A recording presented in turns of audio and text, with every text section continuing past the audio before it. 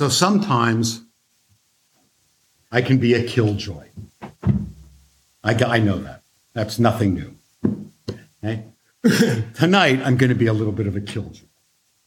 Why am I going to be a killjoy? When you think of Noah and the ark, the story of Noah, what do you think of? Flood. Rain. Oh, floods. Wow, and I thought I was a killjoy. Ah, yeah. So floods. What else do you think of with Noah, the story of Noah? Survival. Survival. Anything else? Wow. Well, the animals. Sure. So in synagogues all over the country, all over the world, tonight is stuffed animal night. And we're going to do stuffed animals, and rabbis help children to say blessings over their stuffed animals, and we've done it here too. It's a interesting story. There are coloring books, and there are puzzles, and everybody thinks that Noah is a big hero. In fact, what was the movie with Jim Carrey who played Noah? What is it? Bruce Almighty. Bruce Almighty. Thank you, Rebecca. It was Bruce Almighty. And it was a comedy. A lot of people think that the story of Noah is a comedy, where in fact the story of Noah is anything but a comedy. The story of Noah is a story of survival, yes, but it is also a story of morality. And the reason the earth was destroyed was because of the immorality that existed. Doesn't tell us what the immorality was, but God looks at the face of the earth and he says, what in the world is going on? So we are less descended, if you want to take the Bible story literally, we are less descended from Adam and Eve than we are from Noah. And Noah is an interesting figure because the text tells us that Noah was a righteous man in his generation. And the rabbis pick up on that very subtle phrase. He was a great man in his generation. And this is a commentary that you've heard before, probably. He was a great man in his generation, but if he had lived in the generation of Abraham, he would not have been such a great man. And alachat kama v'chama, all the more so in the generation of Moses and the prophets and so forth. But that is maybe a little unfair to our friend Noah.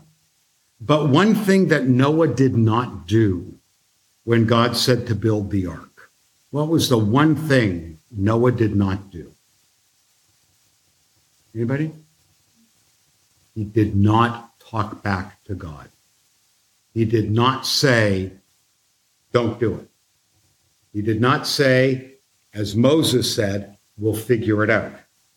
He just followed the instructions and built the ark, brought the animals in 2 by 2, or the kosher animals, they came in by 7s.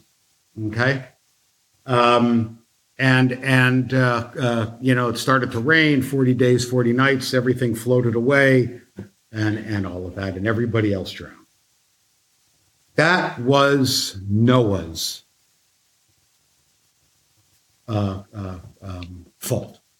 He didn't say anything. After the flood was over, God puts a sign in the heavens. The sign in the heavens says, here's a rainbow.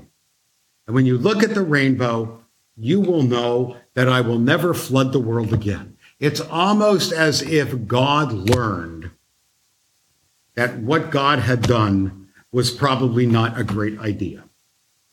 Because even though the earth was filled with Hamas, which means corruption, it doesn't mean that everything and everyone was corrupt. So God makes this promise, Noah, I'm not going to flood the world anymore. I'm going to put a rainbow up in the sky. And it's a great story about where a rainbow comes from. We won't get into the physics of rainbows. But what God didn't say is that the earth would not be destroyed or would not be destroyed by fire. We'll never flood the earth, but God never said anything about fire.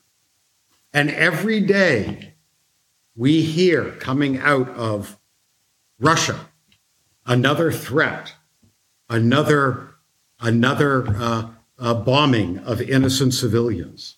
And now we hear threats of dirty bombs. Well, I have news for you. There is no such thing as a clean bomb, nuclear or otherwise. I have seen what bombs do. I've seen what bombs do to houses, and I've seen what bombs do to people. There is no such thing as a clean bomb. The fire that has been unleashed in Ukraine, the fires that burn all over the world because of hate and intolerance and arguments about which language is better. People kill each other over languages. That's ridiculous. But the fire that is generated is going to consume humanity if we do not step back and stop hating one another. And today we see in the news, we see on Twitter, we see on Instagram or Facebook, the hate, the divisions that encompass this country. We see it. We see it every day. And words are not harmless because words often turn to fire. And fire is what consumes. And fire never stays in one place. Noah was lucky. Noah only had to contend with water. We, in our generation, have to contend with fire.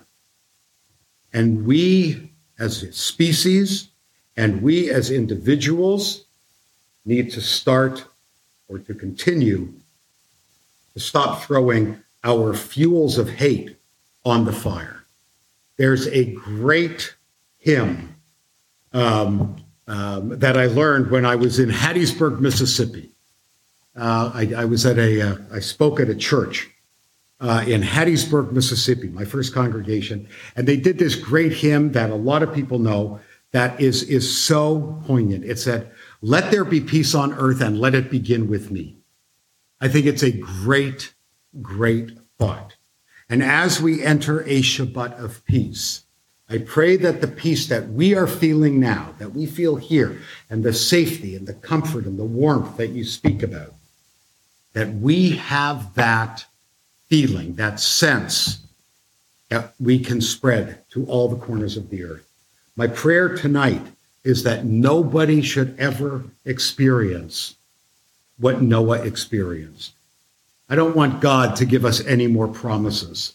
I want God to help us to fulfill the promise of shalom that is so elusive these days. Shabbat shalom.